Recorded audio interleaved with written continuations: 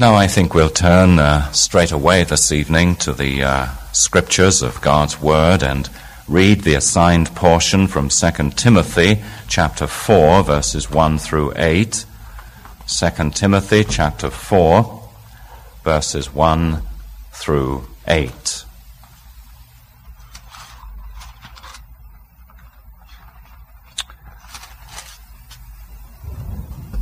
Now, I should say, as you are finding the passage, that this evening I want to provide, as it were, a conclusion to the lengthy series of studies in the Westminster Confession, and next Sunday evening to put the capstone, as it were, upon the whole of our series together in these last 18 months of evening services.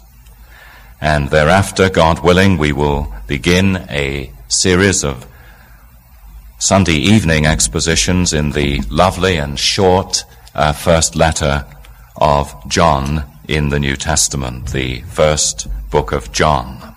2 Timothy 4, verses 1 through 8. In the presence of God and of Christ Jesus, who will judge the living and the dead, and in view of his appearing and his kingdom, I give you this charge. Preach the word. Be prepared in season and out of season, correct, rebuke, and encourage with great patience and careful instruction. For the time will come when men will not put up with sound doctrine. Instead, to suit their own desires, they will gather around them a great number of teachers to say what their itching ears want to hear. They will turn their ears away from the truth and turn aside to myths. But you, keep your head in all situations, endure hardship, do the work of an evangelist, discharge all the duties of your ministry. For I am already being poured out like a drink offering, and the time has come for my departure. I have fought the good fight, I have finished the race, I have kept the faith. Now there is in store for me the crown of righteousness, which the Lord, the righteous judge, will award to me on that day, and not only to me, but also to all who have longed for his appearing, that is, the appearing of our Lord and Savior, Jesus Christ. Thanks be to God for this portion of his own word. Now you may wish, as usual this evening, to have access to the Confession of Faith, which you will find, as you are well aware, at the back of the Trinity hymnal, and you may want to turn to the beginning of the confession around page 673. We will be referring to various chapters briefly tonight, and it would be an advantage to have access, as usual, to the Confession of Faith. Now, as I mentioned a few minutes ago, we have for a long time been engaged in a marathon, a very wonderful marathon together, encompassing some 18 months of evening services in total, as we have examined the subject of what Christians believe. And as we have done so particularly in the light of Scripture primarily, but as summarized also in the wonderful and succinct teaching of the Westminster Confession of Faith, the subordinate standard of our church. This evening we've come to the point where the exposition of the final chapter has been accomplished, and we are, I believe, in a position where we can begin to summarize the fruits of these long studies together. You need, I'm sure, no reminder this evening that we're living in an age in which doctrine is increasingly despised, by many even who profess the name of Christ. We're living in an age where in certain sections of the professing Christian church, the slogan has been adopted, no creed but Christ. And its very simplicity might at first appeal to us until we realize that the substance of the Bible's teaching is in much greater fullness than a simple slogan such as that. And in fact, The value of these studies, I trust, both to you and certainly I know for myself, as the giver of these studies, has been that they have put a much-needed iron into the blood of our Protestant and our Reformed witness. Now, there are certain reasons, I believe, as I begin to summarize the fruits of our studies, there are certain reasons why this study has been valuable and will, I trust, in our lives continue to be valuable to us. Indeed, I hope all through our Christian pilgrimage. And I've summarized these reasons under 4 heads this evening, and as time permits, I'd like to expand upon these heads with you. The value of these doctrinal studies and the value of the Westminster Confession of Faith for us, I trust, is not in any measure a small value. It's valuable because it is a biblical statement of what Christians believe. And it's valuable, secondly, because there is an historical vindication of what we've been studying together all through the ages of the church. And the third reason is what we have been sharing together is not academic and theoretical, but is so practical that we may take it and use it in daily Christian experience. It has the endorsement of Christian experience. And the fourth reason that I hope we will come to finally this evening is that in these studies of the doctrines of Scripture lies, I believe, the great remedy for the church's present condition, the sine qua non, the essential that we need to grasp if ever we are going to see biblical reformation and biblical revival in our churches and denominations in this age. So I hope you'll be able to go from this service this evening, and if someone asks you, well, why should I read the Westminster Confession? Why should I study Christian doctrine? You would be able at least to say that there are these 4 reasons why a person should do this. Now let me begin at the beginning with some comments on the first of these 4 principles or reasons for the value of doctrinal study, and particularly the value of the study of the Confession of Faith in the light of Scripture. First of all, it is a thoroughly biblical document. And one of the great advantages, I trust, that we have been seeing together on these many Sunday evenings is that every statement of the Confession of Faith, I would say without any exception, is grounded thoroughly and accurately in Scripture. There have been many creedal formulations all through the ages. There have been many confessions of faith, particularly in the time of the Protestant Reformation. But I think it's the persuasion of many of us this evening that the one that excels above all others is without question the Westminster Confession that we have been studying together. Now, we're going to have some interruptions this evening quite clearly, then this may come across even on the amplifying system, but don't be alarmed. Look with me, if you will, just briefly at some of the chapters of Holy Scripture. Some of the chapters of the Westminster Confession of Faith. You have your copy open with you, and there on page 673, for example, there's the chapter on Holy Scripture. It was the great theologian Benjamin B. Warfield, who was no mean judge of men's writings, who said that probably the finest single chapter in any Protestant confession of faith on the subject of Scripture is found there in the first chapter of the Confession of Faith. When you compare this statement with some other creedal statements or confessional statements, such as the 39 Articles of the Church of England, you find that in the 39 Articles, the article dealing with Scripture is, I believe, the 6th article in that creedal formulation. When you come to the Westminster Confession, it is the very first emphasis of the Confession of Faith. that Scripture is the first and the primary and ultimately the only source for what Christians believe. And in that statement, in chapter 1, I think we have the finest, the most succinct, the fullest and the most accurate statement of what we are to believe concerning the holy Word of God. You take just one phrase from there that almost jumps out at you from the pages, that it is the infallible truth and the divine authority for Christian living. And you see in that precise formulation alone the answer to so many of the errors that have crept into the church through theological liberalism and modernism.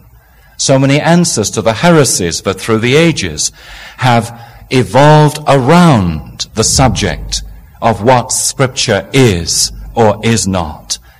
It contains infallible truth.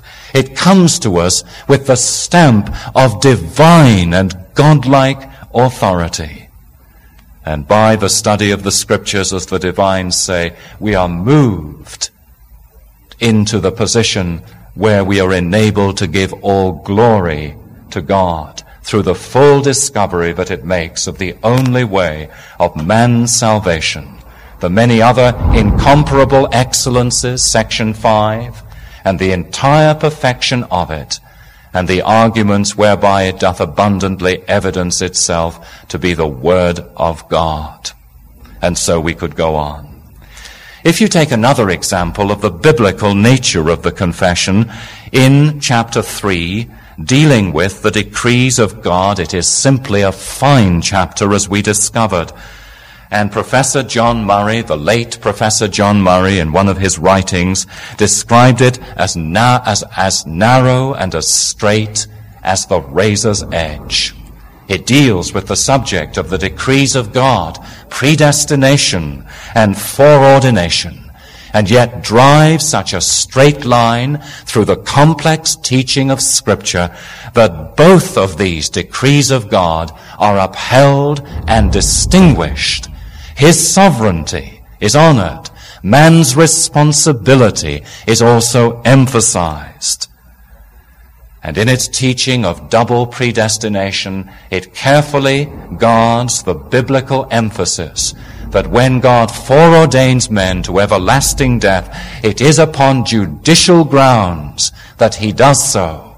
It is for their sin that he has foreordained them to destruction and has passed over them in terms of his not electing them to everlasting life.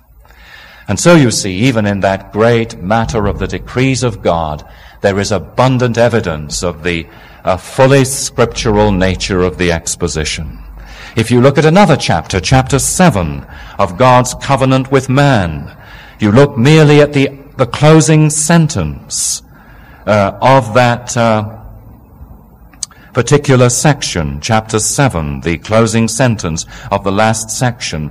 There are not therefore two covenants of grace, differing in substance, but one and the same under various dispensations. Now you see, when men grasp that simple but profound biblical truth of the unity of the Scriptures and the unity of God's revelation, not through some abstruse theory of dispensationalism, but through the simple scriptural teaching of the covenant, it is the answer to so many modern heresies in the church today. And if the evangelicals around us had kept their grip on this doctrine of the one covenant of grace that runs like a purple thread from Genesis to Revelation, they would not have been so easily led to cut up the Bible into different sections in the way that Dr. J.G. Machen described as a very delirium of folly. You take another chapter, chapter 16 of the Confession of Good Works, and the closing section again is eminently noteworthy.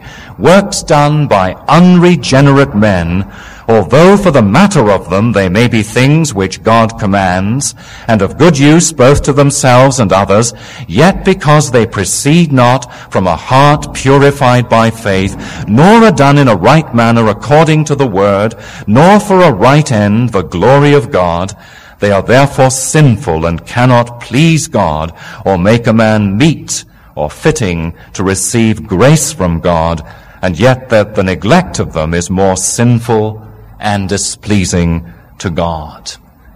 Well, what a testimony today on the subject of whether the right living man can make himself acceptable to God, whether there is such a thing as the honest pagan, who in the day of judgment will be able to stand and say, because I lived in thus and thus a way, God will receive me and forgive me. And the answer, of course, again in the words of Augustine, is that even the good works of the outstanding pagans are nothing but splendid sins. And yet there is the balance of the confession, but it is right even for the unregenerate man to live in an upright way, rather than in an openly wicked and rebellious way before the demands of God's law. Such balance, such wisdom, such scriptural faithfulness in every area with which the confession deals. Well, let me say finally, under the idea and the reason of being a biblical statement, that if you turn to the final chapter of the confession that we have been studying recently for 4 Sunday evenings, you notice the emphasis of that final chapter, and particularly of the final section. The emphasis is upon the second coming of Christ, as Christ would have us to be certainly persuaded that there shall be a day of judgment, both to deter all men from sin and for the greater consolation of the godly in their adversity. So he will have that day unknown to men, that they may shake off all carnal security, be always watchful, because they know not at what hour their Lord shall come, and may be ever prepared to say, "Come, Lord Jesus, come quickly. Amen." Now, it seems to me that the way in which the confession concludes is nothing short of wonderful, almost to the point of being inspired. I say almost so. Because when you look at other works of theology, and indeed some of the other great Reformed confessions, you find that they end upon the note of the future punishment of the wicked and the doctrine of hell. If you look at the work of Hodge in his 3-volume Systematic Theology, and the work of Shedd, the Baptist theologian, or the work of Strong, another Baptist theologian, you find that they end their dealing with doctrine upon the very dark but necessary subject of hell and everlasting punishment. Now, while no doubt the terrors of the Lord should be very much in our mind, the Bible is primarily a book of salvation. And what I love about the way in which the confession ends is that that note is struck both at the beginning in the doctrine of Scripture and at the end in the doctrine of our Lord's great second coming in great power and glory. And it ends upon the earnest note of exhortation for us who are believers to be in readiness for that event. And it closes as the Bible closes in the book of Revelation with the great and glorious hope of Christ's second coming. Even so, come, Lord Jesus. And as I say, I think that's wonderful and one of the distinctive marks and values of the biblical nature of this confessional statement. It is biblical, clear in its statements, strong in its affirmations, with abundance of scriptural support. And I truly believe that this confession excels all others because precisely it is so accurate a summary of the teachings of Scripture. Now, the second thing that I wanted to share with you is that the reason why these studies, I hope, should have been of value to us is that there is an historical vindication for them. They are vindicated by history. Now, what do I mean? Well, I mean that all through the course of the Christian centuries, the great work of the Holy Spirit, above all other in his church, has been to lead his believing people into a knowledge of the truth. Insofar as sinners are concerned, his great work is to lead them to Christ. But insofar as his work in the church is concerned, his great office as the Spirit of truth is to lead us into truth. Now, as you look down the Christian centuries, you see the great landmarks that stand out through the ages of the church. What are those landmarks? They are the creeds and the confessions that the church, under the inspiration and guidance of the Holy Spirit, has been moved to make in order to safeguard, as we said this morning, the purity of the faith as well as the unity of the fellowship. And so you look down the centuries and you see the Apostles' Creed emerging in the 4th century, though no apostle, as I said to you this morning, had anything to do with it. It's a misnomer. But it was the first accepted formulation of the fundamentals of what the church believes. And then shortly after that, as many of you know, the Council of Nicaea in AD 325 that dealt with the doctrine of the Trinity. And then the Council of Chalcedon in the year AD 425 that dealt with the two natures of Christ. And then the great creedal and confessional statements of the Reformation that filled out those early statements of what Christians believe, that became more complete exhibitions of God's truth. Now you see, what I'm saying to you is that we need these statements and doctrinal studies because all through the history of the church, they are evidence of the Holy Spirit's work of leading us into the fullness of truth. They are not to be equated with Scripture, but they are to be received by the church, and they are to be built upon as an expression of the church's understanding of what the Scriptures teach. And the confession of faith takes an honored place in this great history of landmarks through the Christian centuries. When the Reformation came, the entire body of the creedal truth that had been formulated in the ancient church councils was gathered up and expressed afresh in the statements of the Reformation confessions. And the beautiful thing, beloved, is this, that as we go on through the Christian centuries, if the Lord delays his return, what we are going to see and what we should expect is not that these ancient landmarks will be abandoned like ships stranded by the tide and left behind us, but they will be taken and incorporated in still fuller statements of what the church believes as the Holy Spirit continues to shed light upon the sacred truth of his own word.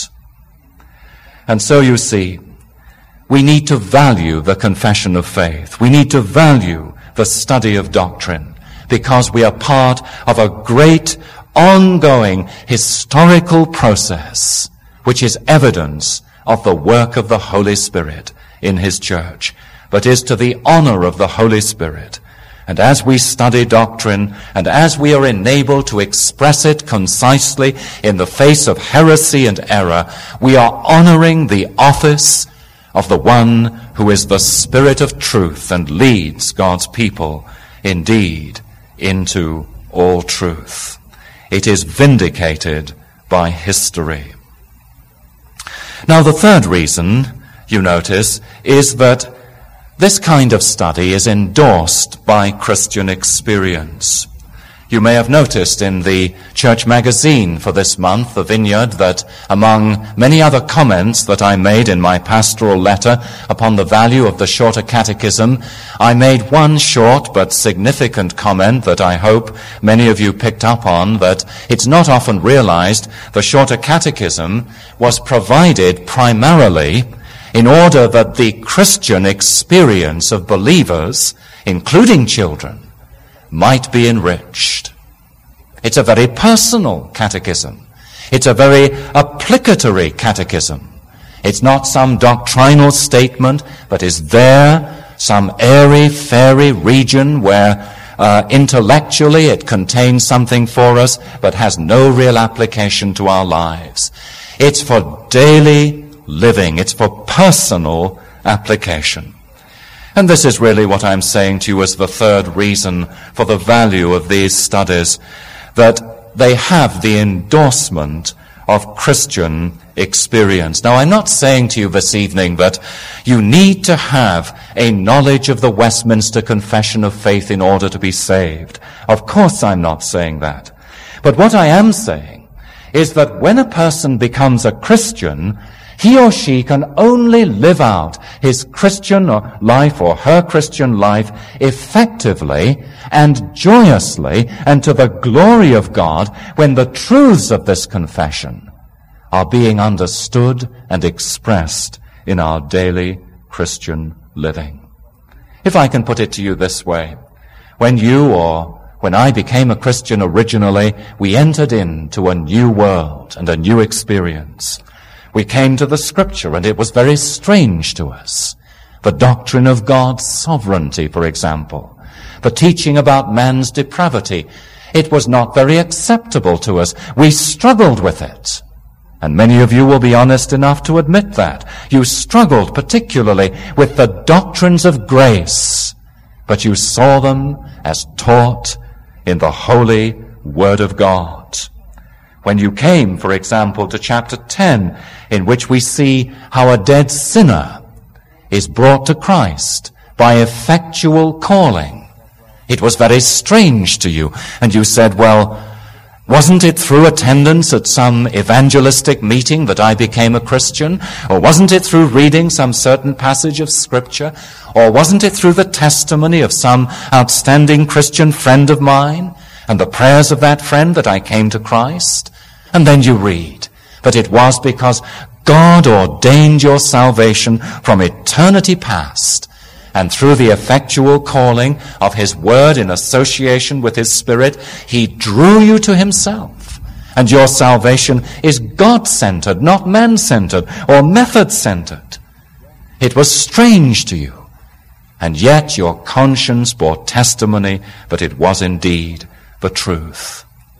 Now you see, what I'm saying to you is the beauty of the confession of faith, and any biblical doctrinal statement is that things like this are taken and succinctly and clearly and precisely set out.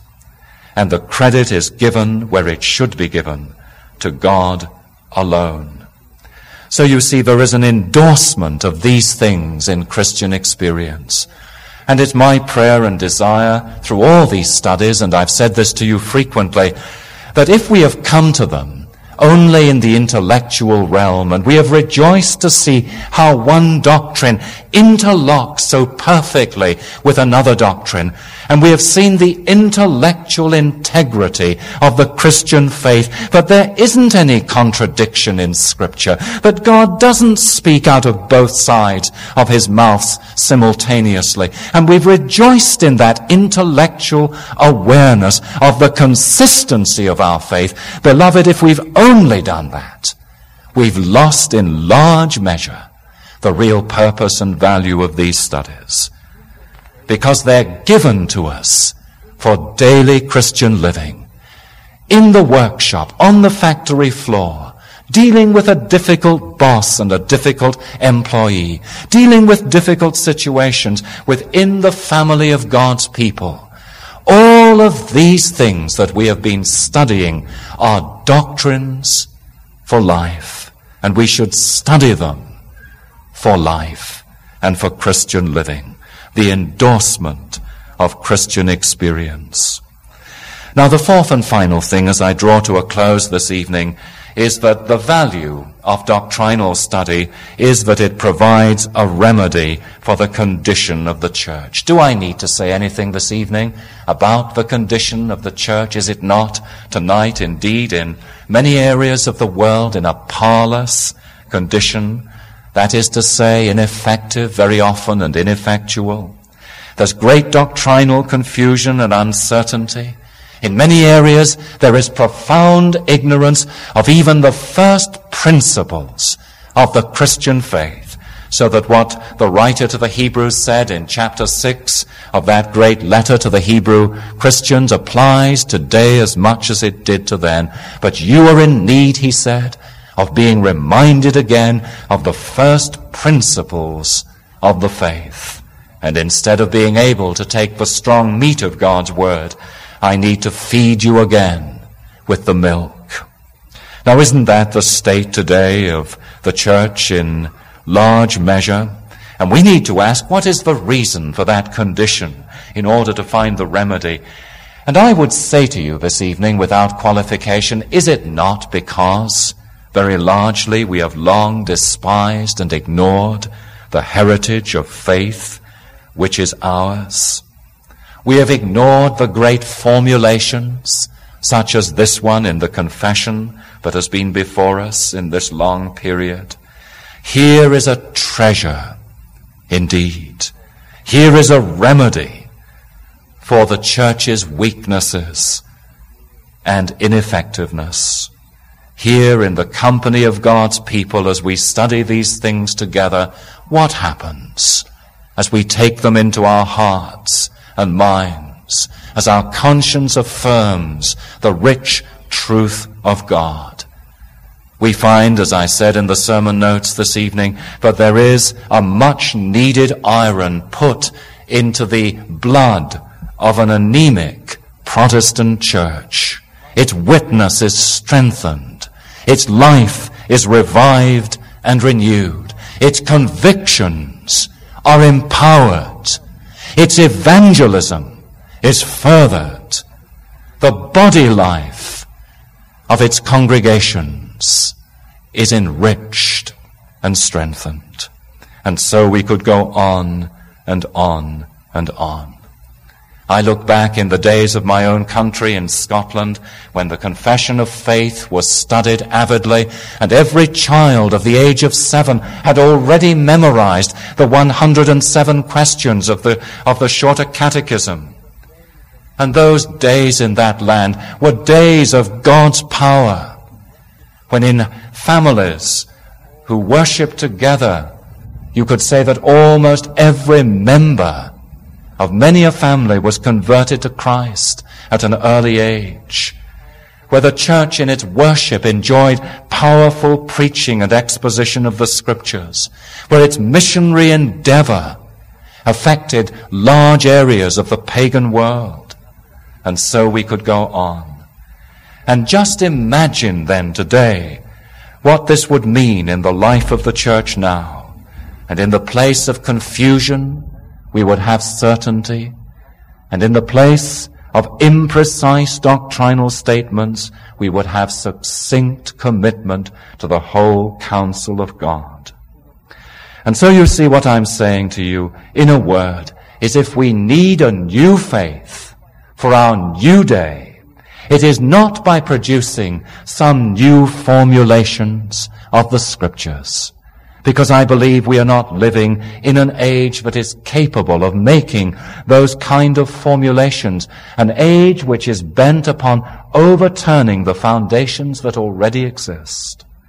But if we need a new faith for a new day, it is to go back into the church's history, back to those great landmarks that are there to honor the work of the Holy Spirit in His enlightenment of His church, to understand the truth of God, back further still to the fount from which all these landmarks were taken, the fount of Holy Scripture itself.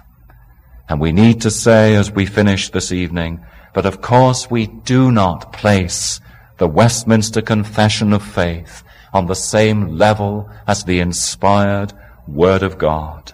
We do not consider any writings of men to stand on an equal plane with the oracles of God. But what we do say is that there is no better occupation for Christian people to be engaged in, aside from the study of Scripture itself, than the study of the Westminster Confession of Faith. Among all the uninspired writings of men, probably no other has so closely approximated to the full counsel of God, to a declaration of his whole will for his church, as this document has. Instead of wordiness, we find conciseness. Instead of unwillingness to offend, clear delimitation of the truth from error. Instead of obscurity, clarity. Instead of vagueness, utmost definiteness and precision. And this, I proclaim from this pulpit, is the need of the church and the age in which we live today. So it is my prayer that this might be the fruit of these studies together, the study of this biblical statement that is vindicated historically, but is endorsed by Christian experience, and is surely a remedy for the church's condition in this age in which we live. Let's pray. Father, we are thankful this evening for what we have learned again, we trust biblically, concerning the value of Christian doctrine. Enable us, our Father, to be men and women of God who have today a doctrinal framework for our faith and a doctrinal backbone to our convictions.